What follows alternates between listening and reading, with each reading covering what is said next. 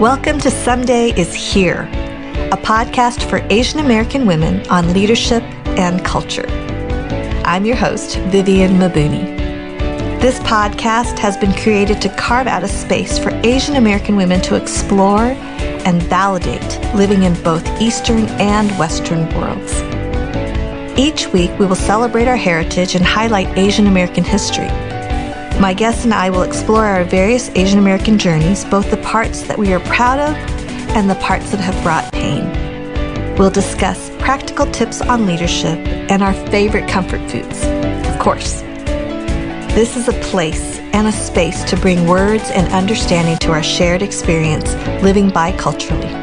I am so glad you're listening and look forward to your feedback. Enjoy the show.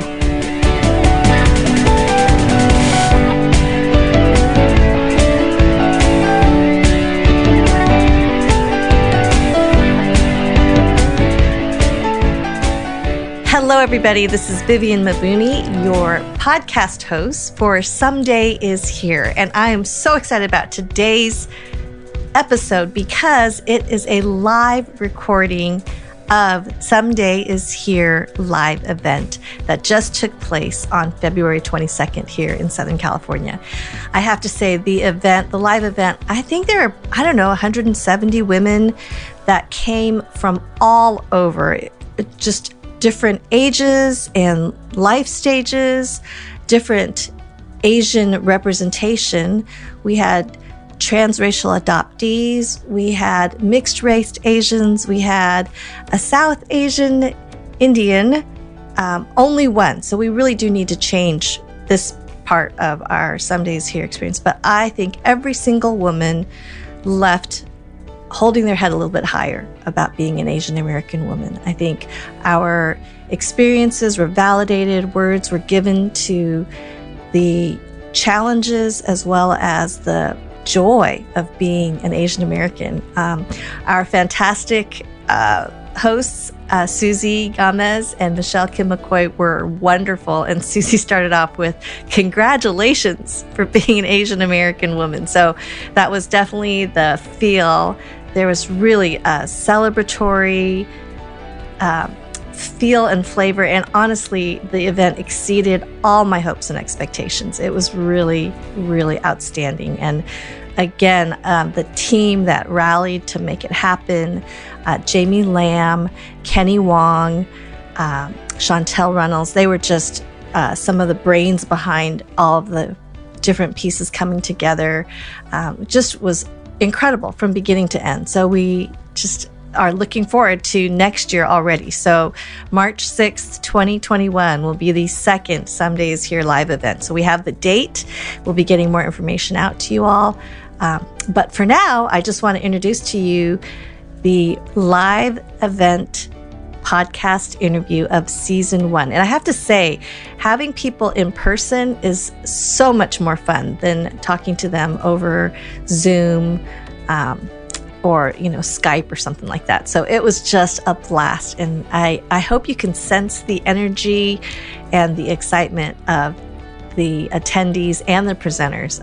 Really, I feel like we came away with a wonderful sisterhood. So enjoy this very, very special episode of the live event.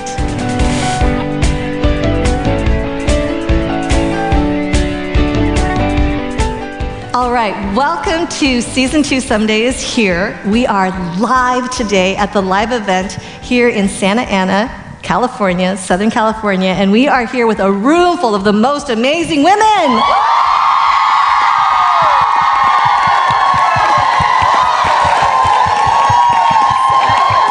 Okay, so great. The one downside of a podcast is that you can't see. So if you could just see this room full of amazing, you would just be blown away. But hopefully you're listening and you're enjoying this season so far. But this is extra special because I have to the right of me, season 1 guests from the very first season of Someday is Here. So I'll have each of them kind of introduced as they answer these questions, but we're going to have a conversation. So we're having a very simple gather in the living room, kind of post-lunch. Thank you, Flame Broiler. They sponsored our lunch. Let's give them a yay. Exceptional. We have So we're going to have our little conversation. So, season 1. Okay, I feel like Oprah a little bit. Okay, yes. All right. So I'm just going to start with you, Dorcas, okay? And you can introduce yourself. But what are some of your highlights or your takeaways from today? Thank you, Vivian. So my name is Dorcas Chang Tozen. I'm a writer, an editor, a communications consultant. And I wish that those of you listening to the podcast, even those of you here in this room, could be where I am right now, because it is so incredible to look out in this room and see so many of you who look like me. It is so special to just sense the heart that is in the room, the strength that you all bring, and the strength in the unity of being here together for this common purpose of cheering one another on. It's just tremendous. And I think one other thing that has really been speaking to me today, I think a theme that has come up over and over again, is this sense that redemption is possible for everything, in that all of our deepest pain and hurt, all those moments when we as Asian American women have not been seen, have not been heard, have not been respected, those are things that can be taken and transformed into a force for good in this world. Our pain, our hurt can be a source of healing for others. It can be a source of wisdom and guidance and encouragement for others. And I think that we in particular, I know I've really experienced sort of being in between a lot of spaces here in the US, living in China, living in Kenya as well. A lot of times people look at me and they don't quite know what to make of me, and yet there is a strength in that. There's an advantage to that, and because I feel like over time I am developing the eyes to see when somebody else is marginalized, when somebody else is feeling in between, when somebody else is feeling unseen and unheard. And our ability to see those people and to reach out to them and to connect to them is something really, really special. And I think we all know that sometimes it just takes that one person to come alongside us and encourage us, and that can make all the difference in the world. That's beautiful. Thank you for sharing. Did anyone else want to jump in on that? Like what it's been like? Go ahead. Well, I was going to say, it brings to mind, the C.S. Lewis quote, friendship is born at the moment when you say, yes. You too? And I think that's how we've been feeling today, realizing when you hear somebody else's story, you go, oh, I'm not the only one? Yeah. And that's how friendship is born. And so I think what is beautiful about this is that we're not gathering together so that we can just cultivate more strategies to change the world together, even though that's going to be great when we do, and I'm excited about that. But it's friendship that we're cultivating. It's realizing that I see you, you see me. We're not the only ones. That's beautiful. This was Ruth Jo Simons. Yes. Do you want to just introduce yourself a little bit on the tail end here? Yeah, Ruth Jo Simons. I'm an author, artist, founder of Grace Laced. Yes, and she was my first guest. And we both, and so just a little backstory. I was in my closet, and she was on her bed, and we were Zoom and the microphone, and I have all my clothes around, and she cried, and I cried when she cried. It was a really beautiful moment. I mean, you don't want to be snotty on a podcast and sniffle, but it was just so good, because I think sometimes you just need a friend to ask those kinds of questions that unearth things that really need to be mined in your own heart. And that podcast episode was really good for my heart, and hopefully for the listener too. Yeah, I got a lot of great feedback on that. Well, speaking of podcasts, is there anything that you wish you would have added? Or I'm going to look at you, Michelle. Go, Michelle, and introduce who you are. Yeah, absolutely. So I'm Michelle Kim McCoy. I was episode dos. I'm an actress, photographer, a new mom, and pastor's wife. And when I did my episode, I was so nervous, but also so excited. And my experience was filled with, even though we don't want to leave feeling shame, I felt like both freedom and shame. Freedom of the ability to speak of my experience, but also shame of oh my gosh, did I do a good job? Because that may have been my one opportunity to have ever shared my experience, and maybe I sucked. you know, and like I'll never have this opportunity because when will I ever as an Asian American woman be able to talk on this topic? And like, you know, and I was so anxious afterwards, and just looking back, it was such a layered time, layered conversation, because I remember myself thinking, oh wow, this is the first time I'm verbally processing this, 1. 2, is this a safe place for me to actually be candid? Oh, yes, it is. Oh, wait, why is that so hard for me? Oh, this is a safe place, but I don't have the language. And it was so layered. And I left that conversation feeling like it was very confusing because I was both excited and nervous. And, you know, one of the things that I wish, if I were to go back and I had listened to it, and, you know, I was pregnant at the time, and just so much life has happened just in between recording that and it coming out and today. And one little story that I think I shared at the tail end of my podcast episode was how my parents, for example, since interracial marriage is part of my story, and there was like an example of like a fried chicken thing, and that's like my parents' way of extending love to my half-black husband, you know, and I had projected that. I was like, oh, my parents bring fried chicken over because my husband's half-black, you know, and then later on, after that episode had aired, they brought fried chicken again, and I was like, you know, why do you bring fried chicken? Because I just wanted to know. And they're like, because we love fried chicken. And we want to share, and we love it, so you must too.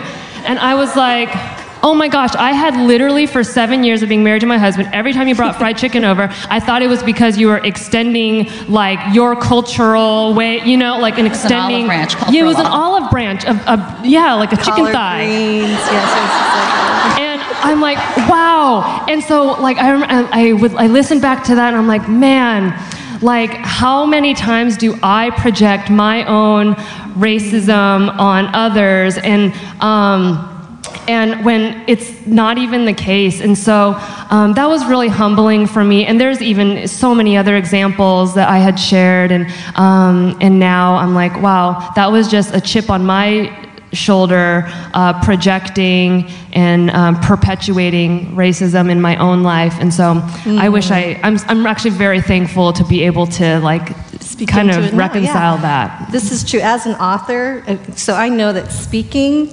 within an hour, people remember maybe 10%, and then next week, nothing.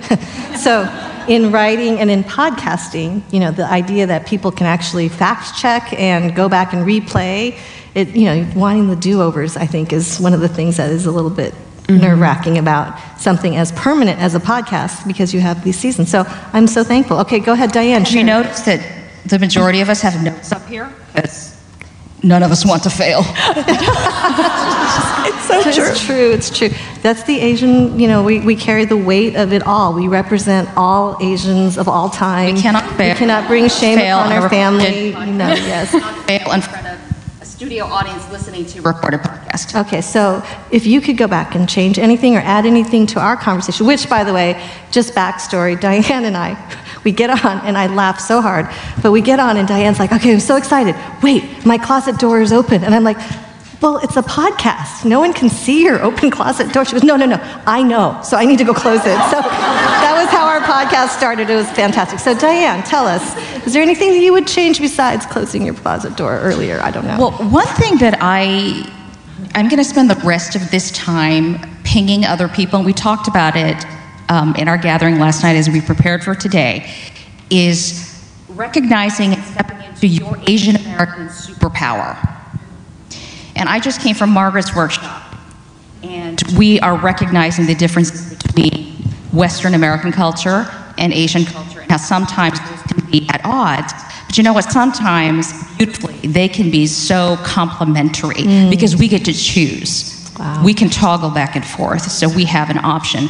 So I just wanted to give a shout out to Korean culture. What I feel that the superpower of Korean culture is, it's nunchi. How many Korean sisters do I have here? Nunchi, right? Yeah. Nunchi is this, I don't don't know, Helen, chime in if you guys want to, it's just like a social skill. Just like, I'll give you an example. If you walk into an elevator and everyone is facing one certain direction, there's no spoken rule anywhere. You didn't go to school, but you just pick up the cue. There is one direction to face in this elevator, right? When your new mother-in-law tells you, oh no, you don't have to do dishes, you know you need to do dishes. True story. And so it's reading a room, it's reading a social context, and being able to figure out what do I need to do to add value into this situation, and also so that I don't look like a loser. So that's the Asian American superpower. And so I would love to hear, and I would love for everyone to just recognize there are Asian American superpowers that we can toggle. Sometimes it's code switching, but sometimes it's toggling from the best of both worlds. So I would love to know what each of y'all think of your Asian American superpower as well. That is beautiful. That is beautiful. Well, this is Helen Lee, and I'll follow up on that comment about Nunchi, which I'm not even sure I'm pronouncing right, but I know exactly what you're talking about. I think it's one of those things that, especially as we are moving in white spaces, it's incredibly helpful to have that skill. Yes. And you can use it in a way in a room to be able to bring peace. If you notice there's conflict brewing, you can tell that someone is going to get mad at somebody else, you can kind of interject yourself into that situation and help moderate what's happening in the room, because you can see those dynamics. And there's so much about inference in Asian culture, right? We don't explicitly say things sometimes, right? But it's so important to actually be able to acknowledge and read what's happening. I heard someone say about Asian culture that conflict is bad. And we don't always believe this per se, but conflict is bad because it means you have not read the other person's intentions, or you haven't read the other person's desires or needs or wants well, and that's why conflict happens. Of course, the Western way of thinking is different. Conflict is just natural and normal, but there is something about the Asian way of thinking about conflict that puts more onus on us as individuals to take more responsibility of what is happening in other people, and I think that's a value that we bring, a gift we bring to conversations and situations. Yes, that's beautiful. So a question that I didn't prepare any of you for, but I'm curious. What has today been like for you? Like what has it been like? How would you describe it? What has your experience been? Go, Diane. Okay, I raised my hand because I'm a good Asian American. Yes, you are. Very good student. Yes. We have Stanford, Berkeley. It's just crazy. Check off the boxes. Yeah, so go. The one thing is to share what I've gleaned from my fellow podcasters in episode 1. And the first two guests were Helen and Ruth, I believe. Oh, it was actually Michelle and okay. Ruth. Well, I listened to them out of order. Sorry, I'm not that much of a rule follower. I'm toggling. So I remember hearing we're different ethnicities and backgrounds, but there was this through line, this universal sense of otherness. We all shared about growing up and code switching and feeling, Michelle talked about not bringing Indian food and all of that. So there's a shared sense of otherness. And what I appreciated about today, and I shared this with you back in the green room, we were only 2 hours into this event. And I said, I love that we have permission to be ourselves. We have permission to be the unique creations that God has wired us to be. There's not a single doctor, lawyer, or engineer, right? I mean, God bless you all. I'm sure there's doctor, lawyer, engineers in the house, and I have nothing against you. But we have artists, we have editors, we have musicians, we have actors, we have entrepreneurs. Those are not typically options that were made available to us. So I love that when we step into who we are, we can be fully who we were meant to be and be a blessing to other people, and that we can even partake of this because of that. So I love that we have been given permission to be ourselves. And this is Ruth. To piggyback on that, I think I grew up feeling like vulnerability was a weakness. I felt like crying or being tender or being really, really available was not the strongest way to lead. And as I've grown into my adult life, I have found that, we all want authenticity, but the most authentic you can be is to truly just be empathetic towards somebody else. And so today has been really just a beautiful reminder to me that I don't have to be somebody else. I'm tenderhearted. I really like to be known, and I like to know somebody else's story. it never gets old to meet each one of you. So thank you for those of you who stepped in line and hugged necks and let me sign your books. But I think what was so special about that was I grew up feeling maybe like the best I could offer was some letters behind my name or some major contribution to the cure for something, when really today was an acknowledgement that my best offering is my voice and my heart and just being available with who I am. And that means that maybe I'm a really tender-hearted Asian American woman who, needs to be able to share that. So I felt really validated today being in this space. So That's great. And I just have a quick thing. I love not being able to, not having to explain myself or explain things that I do. Like, I have to catch myself because I would, like, almost do that and then be like, no, they get it. I don't have to explain myself. And so that's been incredibly liberating today. Yeah. In one of the seminars that we had earlier today, Jenny Lee Williams mentioned how Asian Americans tend to not get promoted. And I think there is a dearth of people seeing Asian Americans as leaders. And so to see woman after woman after woman today taking the stage, owning the stage, speaking her story, telling her truth, it's incredibly empowering and liberating and encouraging. And I hope that that's a picture that we can all carry with us when we go back to our homes and our workplaces and campuses and wherever we are, that we don't have to be relegated to be the quiet one or the one who doesn't get noticed, but we are leaders, and when we step into that, amazing things can happen. That's right. It's so good. This is Helen, and I've had the chance to meet a number of you who are, I would call, the next generation. You are college students, you are recent college grads, you're doing amazing things, and you have amazing plans for your future that I never even would have dreamt of.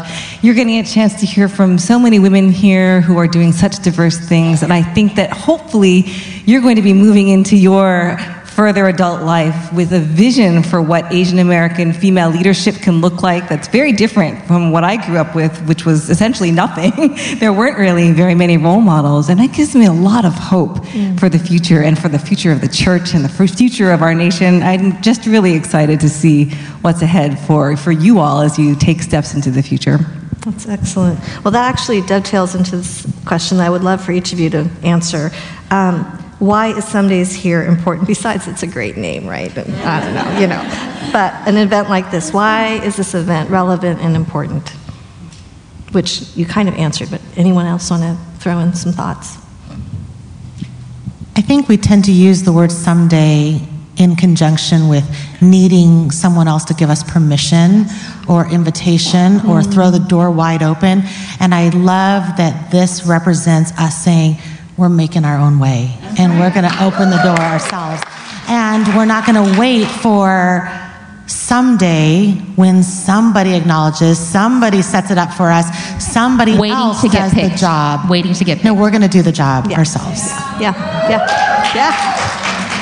So good. Well, I spend a lot of time in white spaces and places, and I think when I come into an experience like this where I'm surrounded by sisters who are like me, I realize how much tension I've been holding in myself to survive being in those white places and spaces. I look around this room, and if you could see this room, you would see just an amazing, diverse, and yet unified body of Asian American women. There's part of me that thinks, is this what white people feel like all the time? When they're surrounded by people who look like them? That's so refreshing. This is so refreshing. And I think that we need these kinds of places and spaces to experience, to give us strength to go back into places that are still yet not understanding the true narrative of what it means to be human, what it means to be people, what it means to be fellow citizens. So this has been an incredibly refreshing, liberating experience. That's awesome.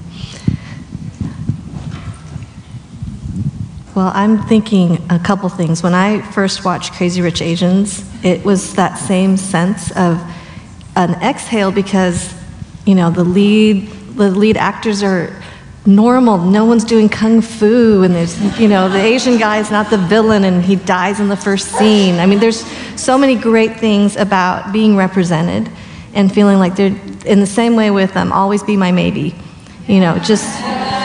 Just the first scene when they're kids and she takes her shoes off and goes in and heats stuff up and uses her chopsticks, and it's like there was no need to explain it. It's just like that's just what you do, and it normalized and centered a story that I had not yet seen very often. So I think a lot of times Asian Americans get invited to speak on racial reconciliation, and we're kind of the voice that needs to represent all people of color and all the history and all of that, when we bring so much more than just that piece. And so I think that there's something about being able to see that.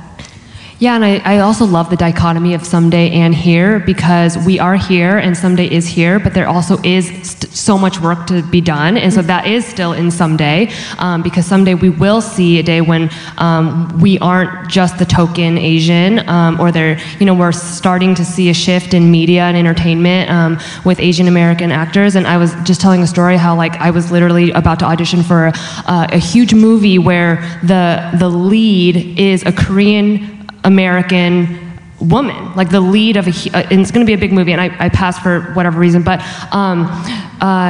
just knowing that that's to come, right, is really exciting. But I can pass on that opportunity because that's not my one chance. And that's what I was grieving, because it just wasn't mine to go out for. But being able to let that go was incredibly freeing, because I know someday there will be a part where I have many options of Korean American leads, or of roles, great, rich, normal, multi-dimensional roles. And so to be able to pass on that was exciting. I had to grieve some, but so we are here, but there is also a someday to work towards. That's really good. That's really good. Well, go. Yes. Well, I was thinking about that word scarcity that we were talking about even last night in relation to dessert, actually. But we love to eat together. That goes without saying. I think what you're talking about, Michelle, is that we find ourselves generously sharing and celebrating one another when there's not this scarcity mentality. And one thing that I noticed this weekend today together that I was so encouraged by was I didn't feel competition and comparison. I didn't feel this constant sense of how do I measure up next to my Asian American sister next to me? I felt like we were celebrating even our differences within being alike, and just was so refreshing to me. And I think that the more we realize that there are so many opportunities for each of us to shine, it just takes that. I think I've spent so much time, like Helen said, holding it together, going, I am that one person in this room, and I'm not sure how to step in. And strangely enough, in some of those spaces, I find myself comparing more. I'm struggling with comparison because I don't know how to measure myself sometimes. But in today's today's whole program, I felt like there's been a spotlight on each individual, unique person here, and I'm just really grateful for that celebration. And I'm grateful for the chance for us to amplify one another, right? So it's the lack of competition. There's not scarcity. There's enough for everyone, but we actually can multiply what we are able to do and if we do it each other together. On to do that, we're saying, go, run, do it. Yeah, we can raise one another up and strengthen one another more when we are together in this. And so I think gatherings like this are so critical to build those relationships and those connections and that sense of love and care and cheerleading on one another, because that's what's going to get us to the someday that we are looking for. Yeah, absolutely. It's interesting because I think there was such a lack of representation in mainstream media, and then YouTube came along, and the Asians kind of co-opted YouTube, and we just took it over because we must express, and there was no place to express in network television at the time, and so we just figured out a different way. But I love that we could be about a new way, and I think linking arms together, because when we know each other and we have each other's back, when the opportunities come up, and it doesn't work in my schedule, but I know 5 other people that could do the same thing that I'm doing. It's just there's a camaraderie that comes with that, and so I love that. People are always like, I don't know any Asian speakers. I'm like, hello, 16 of them right here, right now. They're just no more excuses. There's just plenty to go around, and there's a lot. So you were going to say something, Diane? Yeah, I love this because this, hopefully what I'm about to share reinforces and ties in everything that we have just shared in this round. The last thing I mentioned was about Asian American superpower. I really feel like this conference coming together is so meta of Asian American superpower. We talked about how lack of competition, and we're all so motivated to build other people up. Mm-hmm. So, not to pat ourselves on the back, but yeah, we came on our own dime because we were so convicted that we want to build up the next generation and we want to pay it forward. Yeah. And that is something that is intrinsically Asian, right? Yes, it's a hierarchical culture and it's Confucius-based and all of that, but we have this ingrained sense of if you're an older one, you need to take care of the younger one, right? In Korean culture, there's Hanbae, Hubei, and all of that stuff. So it can be a little stifling at times, but as a younger person, there's going to be somebody coaching and mentoring you. And if you are an older person, then it is your obligation to pay it forward. So I think because of all that we have received, we have an obligation to mentor and bless and give away as much and empower the next generation of voices. That's so great. So great. Okay, I'm going to wrap us up. So thank you, Season 1. Oh my goodness, we had a Season 1. Thank you for being willing to jump in and share your stories and be a part of this event. And it's just such an honor to call you friends and sisters. So thank you, Season 1.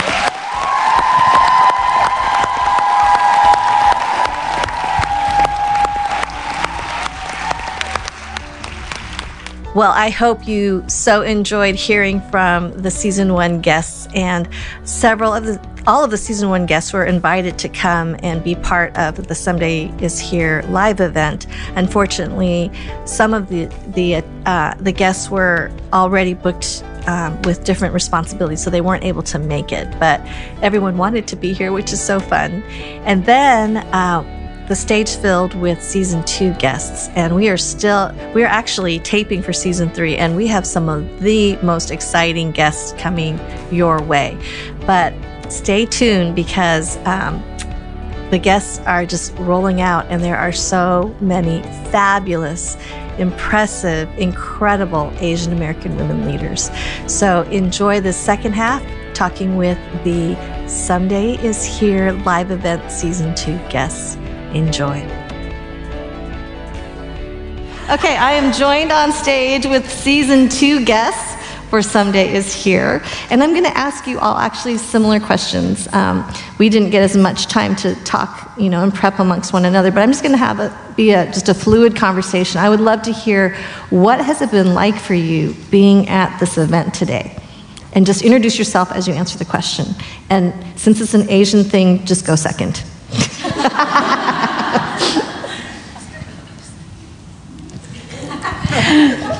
My name is Darina Lazo Gilmore, and I just have to say this day has been so amazing. I was reflecting on how most of the spaces I'm in, I'm the only Asian American and somehow expected to represent all Asian Americans, which is the most ridiculous thing ever. And so there is a sense of exhale in me that I have never felt in any other space. And about a year ago, I had a conversation with my husband, and actually, I didn't get to share this. I know. Share this. This is so great. You did not know this. Okay, go for it. I do not believe that God has plan B. I believe that it is always plan A, and he just writes our next chapter. So my husband flew to heaven in 2014, and in 2016, God brought my husband, Sean, who I've been married to for 4 years now. And he actually was one of my late husband, Eric Lee's best friends. We had prayed for years, no exaggeration, for his future wife. And so I had been praying for myself. And by God's I love his sense of humor. He's a Chinese American man. And so we added some Asian culture to our family in a different way. And so my blonde 8-year-old who has Asian eyes is often being carried by her daddy, and people often say, she looks just like you, to Sean. And there's just something beautiful about that, right? So I was having this conversation with Sean about a year ago, and I had gone to a conference that was for people of color, for publishing, and it was so refreshing. And I just said to him, I need to go to something like this at least once a year because something came alive in my soul that I have not experienced in other places. In fact, I often come home from conferences learning so much, but completely exhausted. And I realized in myself that there was a lot of, sometimes we use that word microaggression, these little things that pick at me that I don't even realize. And so to be in a space like this, where it is all Asian American women and the diversity in the room is just absolutely life-giving. That's awesome. Jump in. This is Tracy G. I've been reading this book called The Hidden Life of Trees, and in it talks about how trees actually thrive and they're made to be able to do their best when they live in a forest.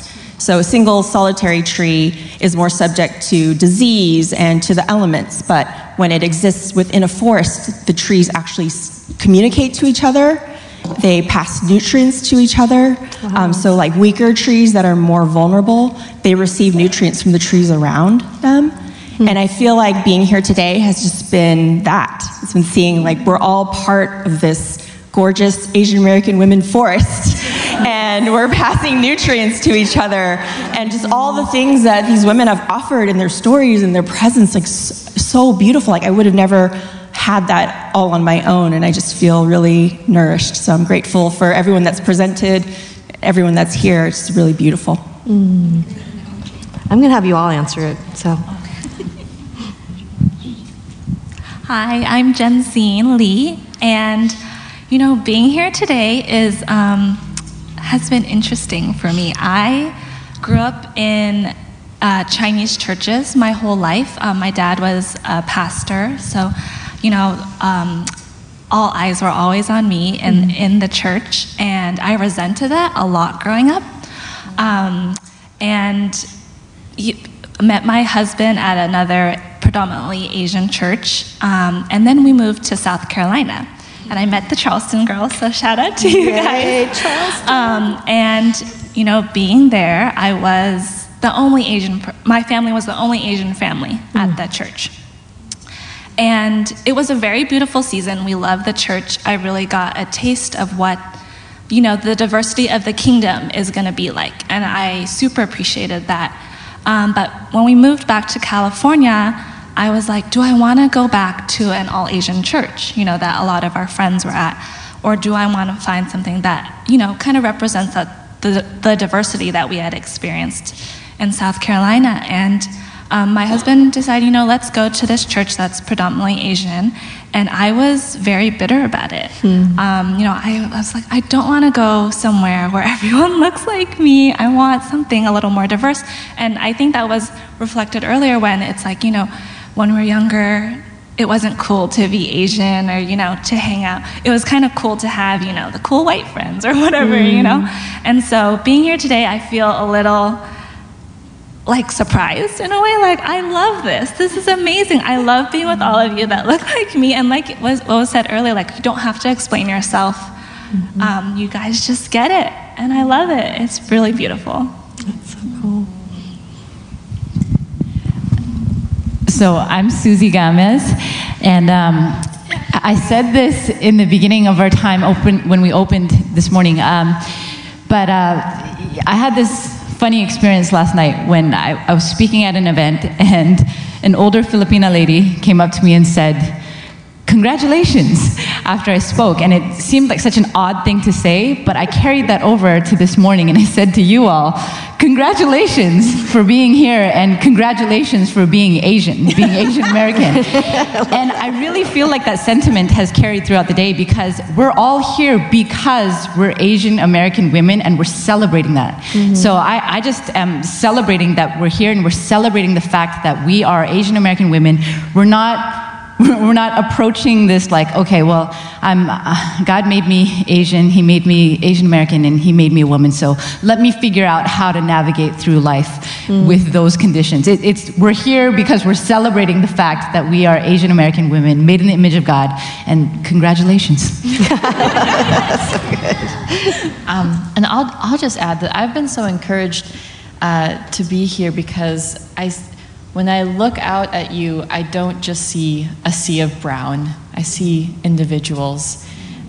We are each our own individual. And even though we share a lot as Asian Americans together, that God has made each one of us unique, you know? And I've grown up most of my life being misidentified as something else, as Turkish or Iranian or Persian or Latina.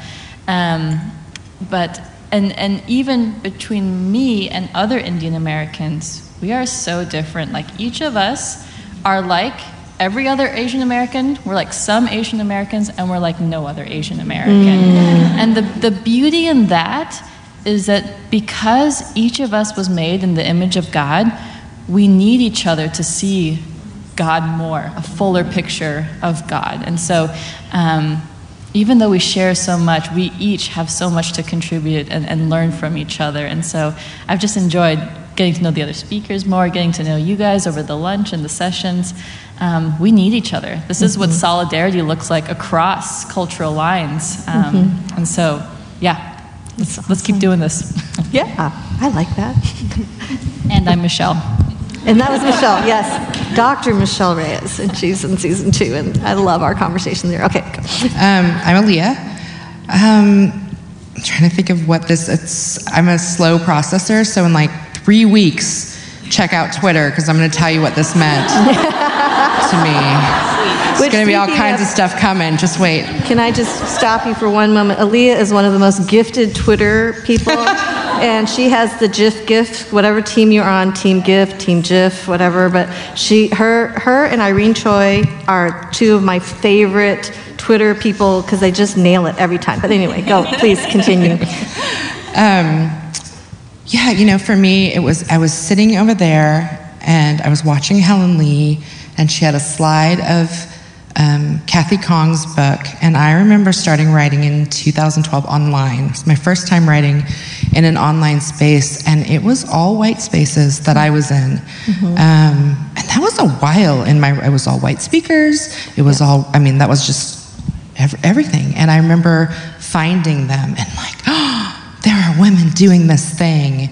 And to sit here, I'm gonna cry, and to see her, Kathy Kong has been mentor to me, a sister to me.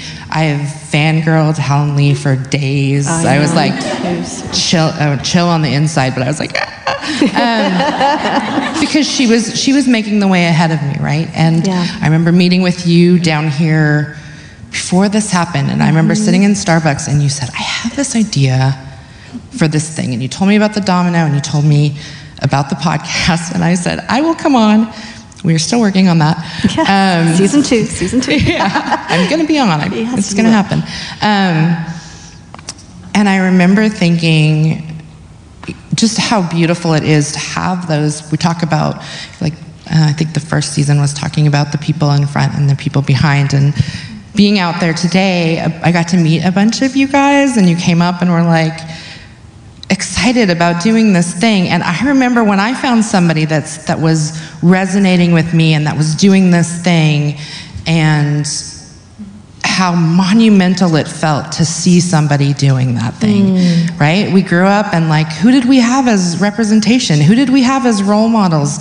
You know, we didn't see them in the TVs. They weren't the characters in the books. There was none of that. And so to be in this room today and to see this next generation stepping into that identity and to see the people that have gone before me and made a way for me is just, I mean, I'm undone. It's just so beautiful. It's such a beautiful picture of how God leads us together, how God leads us as a body, how God leads us as a community, and that we don't go alone. Like, we belong to each other, and I can really see that in this room. There is a reality to, I remember talking about making space for other Asian American women and the idea of scarcity. And I remember wrestling with, if I advocate for this person and this person and this person to come into this space that I currently occupy, then the next time they need an Asian, or like the next time an opportunity comes up, is it going to go to this other person and not me? And I had to wrestle with that in my mind. Is there enough space for all of us? And the model of the women that have gone before me, that have championed each other, like, that heart is so beautiful, and God makes enough space.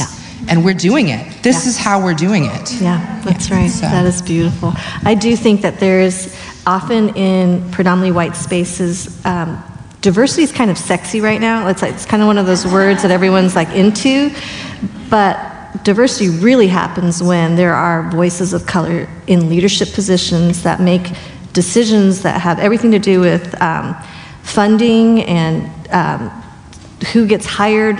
All of those are so much more important than if you have a worship band that is every shade of different colors.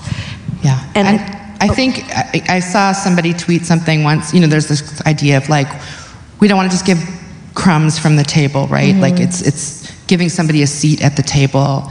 And I remember tweeting, it's a step further, right?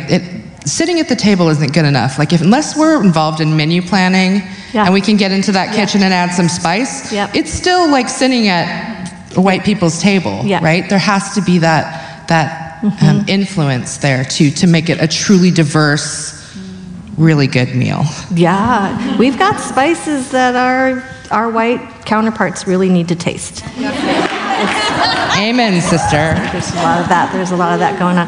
But I do think there is something to be said about having to trust that there are more places and spaces, which I think is part of the future, is that we do build our own tables, and we are intentional as we enter into these places that are predominantly white, that we are equipped with language to be able to help really truly diversify. So, and to get compensated for consulting, you know, that, and that when we offer this part of our story, it's different than, because it's who we are, it's a gift.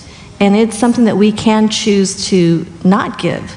And just because we're the only Asian on the block doesn't mean that we have to take on every single opportunity to speak on this, because it's taxing. I think when we are the only one and we have to kind of hold it together, and as season 1 guests are talking about, we tend to kind of we have to think like, okay, I need to insert myself. I need to start talking white. I'm not gonna, you know, I need to get my words in, and it feels very uncomfortable to join that conversation unless I'm very mindful, so I'm very on. Whereas I feel like here, we might as well have taken our shoes off at the door because we're home. So I do think that that's part of our stewarding. And so even as we equip women in leadership, I think when we bring this part of who we are to the table, it is a gift that we offer, but it's not something that we're required to do. And I think that that's what I want the younger generation to know, because people can take advantage of that. And it's very painful to dig up the harder parts of our stories and the parts where we felt like we were overlooked or misrepresented, et cetera, et cetera. So anyone else want to throw any thoughts? I would love to hear if you could speak to this up-and-coming generation. What is your advice from where you stand now? I would just say I've been in the creative marketing social media space for the last, I don't even know, eight years, since whenever, Instagram got really popular. And, everyone's on Instagram now, and you kind of feel like you have to be seen. You kind of have to, have a very cool brand image or life, like your lifestyle is now your brand and everything. You know, lots of people are into that. And I would just say, you know, it can be so easy to get sucked into that. And, you know, it's very easy to get into the comparison game. And there are lots of negative things to social media and how we connect in this day and age. But I do wholeheartedly believe that we all still have influence wherever we are. And influence could mean, you know, you have thousands of followers or hundreds of followers, or it could mean, like myself, I have 2 children following me around all day saying, mommy, mommy, mommy, mommy, mommy, you know. But they're seeing everything I do. Your classmates are seeing everything you do. Your coworkers are seeing everything you do. So I think it's very important for us in all the spaces we are, because we are so many things. We are Asian American women, we are believers, we are creatives, to remember that as we go into those spaces. Like, someday is here, what are we gonna do with it? And I just wanna say, you do have influence, no matter what people say or don't say, whether they acknowledge you or don't acknowledge you. You know, we see you, and go forth. That's a good word. That's a good word. I'll share, this is Susie. I'll share a quick story about my own kids, and again, why I'm so excited that this is happening today. Before I say that, I want to give a quick shout out to Chantel. She's not here anymore, but we joked about how she's the producer of this podcast. She is. And she's a Black woman. Yes. She was joking earlier how, you know, she said, I wonder if people know that there's a Black woman behind all of this Asian American woman movement. And she is so humble. She does not try to take any shine away, and she makes herself very inconspicuous. But I want to give credit to her and many of the Black brothers and sisters who came before us, who really paved the way in showing us how to take up space and not apologize for that. So I think of things like Black Girls Rock. You know, this movement where young Black girls have a vision of why it's so awesome to be a Black woman. And I so hope for that for my own children. Yes. My girls are half Mexican, half Korean. They're Latasian, beautiful girls. Latasian, beautiful. But I can already see in my oldest daughter this sense of not wanting to be different. So we live in Long Beach, which is very diverse. We go to a very diverse church, but she doesn't have a lot of Korean culture around her right now. And so she goes to a dual immersion school. So she's in a school where 90% of the day they speak in Spanish. So speaking Spanish has become very normalized to her. We were walking to the car one day after I picked her up from school, and I said something to her in Korean, and she was shocked. She looked around and she started saying, Mom, you can't speak in that language here. And in that moment, my heart sank because I thought I was doing a really good job of showcasing how awesome it is to be of mixed heritage, but she felt ashamed because she was different.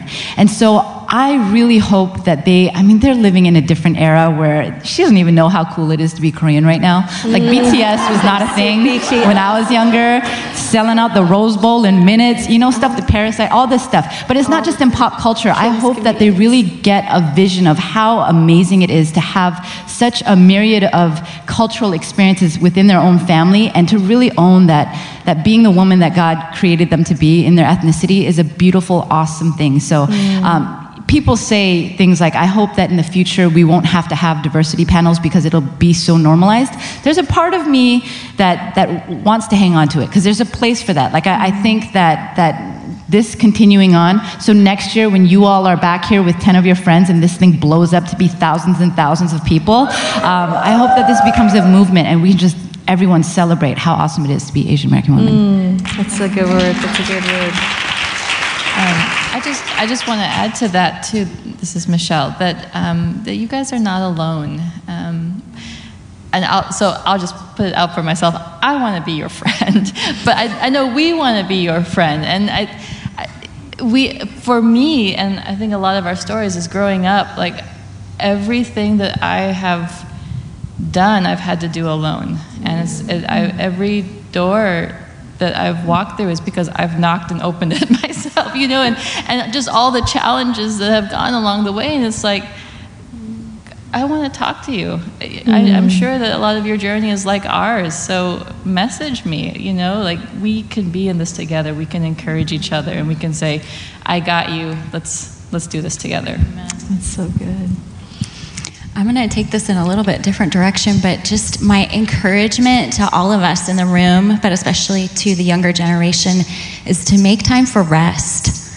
I think it is really important for us as Asian American women, but as people of God, that we would embrace rest. And honestly, I don't think I grew up in a home that really knew how to do that, because the achiever part and the perfectionism was so strong and so celebrated that it wasn't until I walked a really difficult grief journey with my kids that I realized rest is actually the place that we operate out of. Yeah. That we cannot be ministers and pastors and writers and creatives unless we take that time for rest. Mm-hmm. And we all actually have to figure out what that means for us as individuals. Mm-hmm. So it doesn't mean that I can stand up here and say, well, if you take a 30-minute nap every day, then you're good. Mm-hmm. But you know what? A 30-minute nap actually energizes me.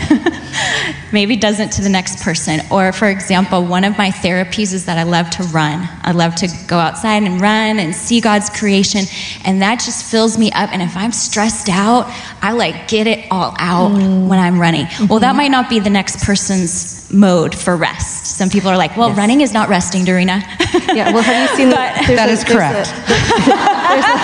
There is a tank top that I have that says, I don't run, and if you ever see me run, you should probably run too, because that means something's chasing me. Right. Yeah. So I'm not here to just advocate for you all to be runners, but what I am advocating is for you to figure out that thing that helps you to rest. And there's so many different ways that we need to rest. We need to rest culturally, like we've talked about, having these safe spaces. Mm-hmm. We need to rest physically. We need to rest emotionally. We need to actually say, okay, resting is not scrolling on Instagram, even though Instagram is my happy place.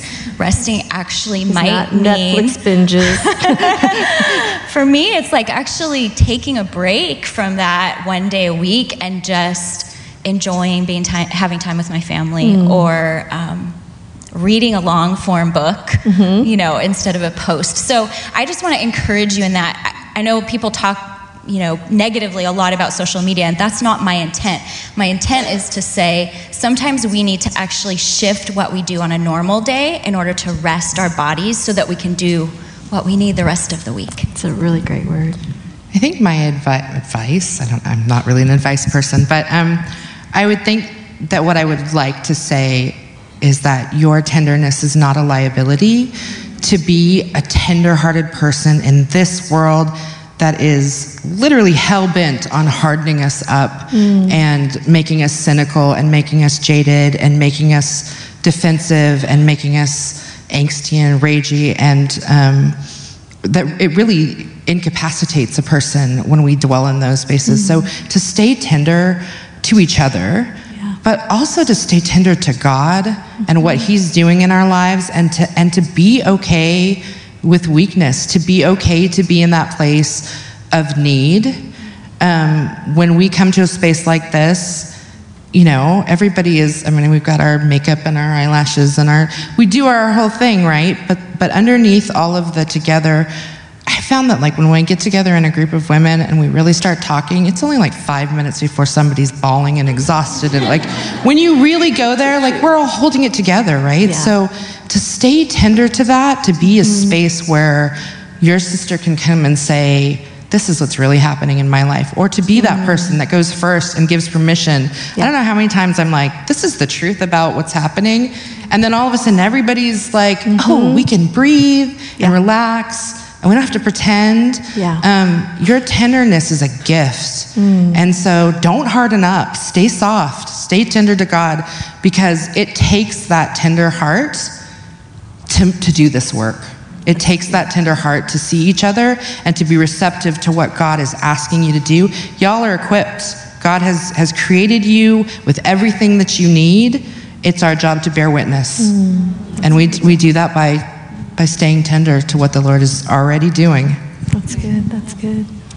This is Tracy. I think my hope or my encouragement to you as a younger generation is that I really want you to lead us too. Like, I think there's something really beautiful. We've talked a lot about representation, and I think something is shifting. You know, if someone asked me in my 20s, like, do you think that, like, as an Asian American woman, like, your story and who you are is going to get to be centered and featured and celebrated? I'd be like, no. I just need to settle for, like, figuring out where I can fit in with this thing. But you guys are a part of something different where you get to, like, the other day I was watching Kim's Convenience with my 13-year-old. And I'm like, I love this. I love that he gets to see Simu Liu, but like faces that look, you know, a little more like us. And you guys have the benefit of that. You know, obviously we're not all the way there, but I'm excited to see what comes out of your leadership because you have a different perspective and you're growing up in a different time. And I want you to lead us. You know, I think there's this thing in Asian families. You know, I remember like going to visit my grandma when she was living in Shanghai, and I brought my son, who was 18 months at the time. And, you know, we're all sitting down to eat, of course, and, like, they seated me at the kids' table. Like, on one table was, like, my grandma and my uncles, my parents, and then I'm like, oh my gosh, I'm at the kids' table. I have a kid, and I'm still at the kids' table. You know, like, what is this? It was just, like, this funny moment. But I just want to say, like, we don't want you to hold that forever. We want to be led by you. We want to see the gifts that you bring, because it's really awesome. Like, even today, like, Christine sang that song over, and it, like, broke my heart, like, in the best way. And I just feel like I want to see more of that from you all. Oh, it's so good. Oh, gosh. Okay, so we're going to close it up here. But thank you so much, Season 2, for being here and sharing your heart and your life. So, somebody's here. Oh.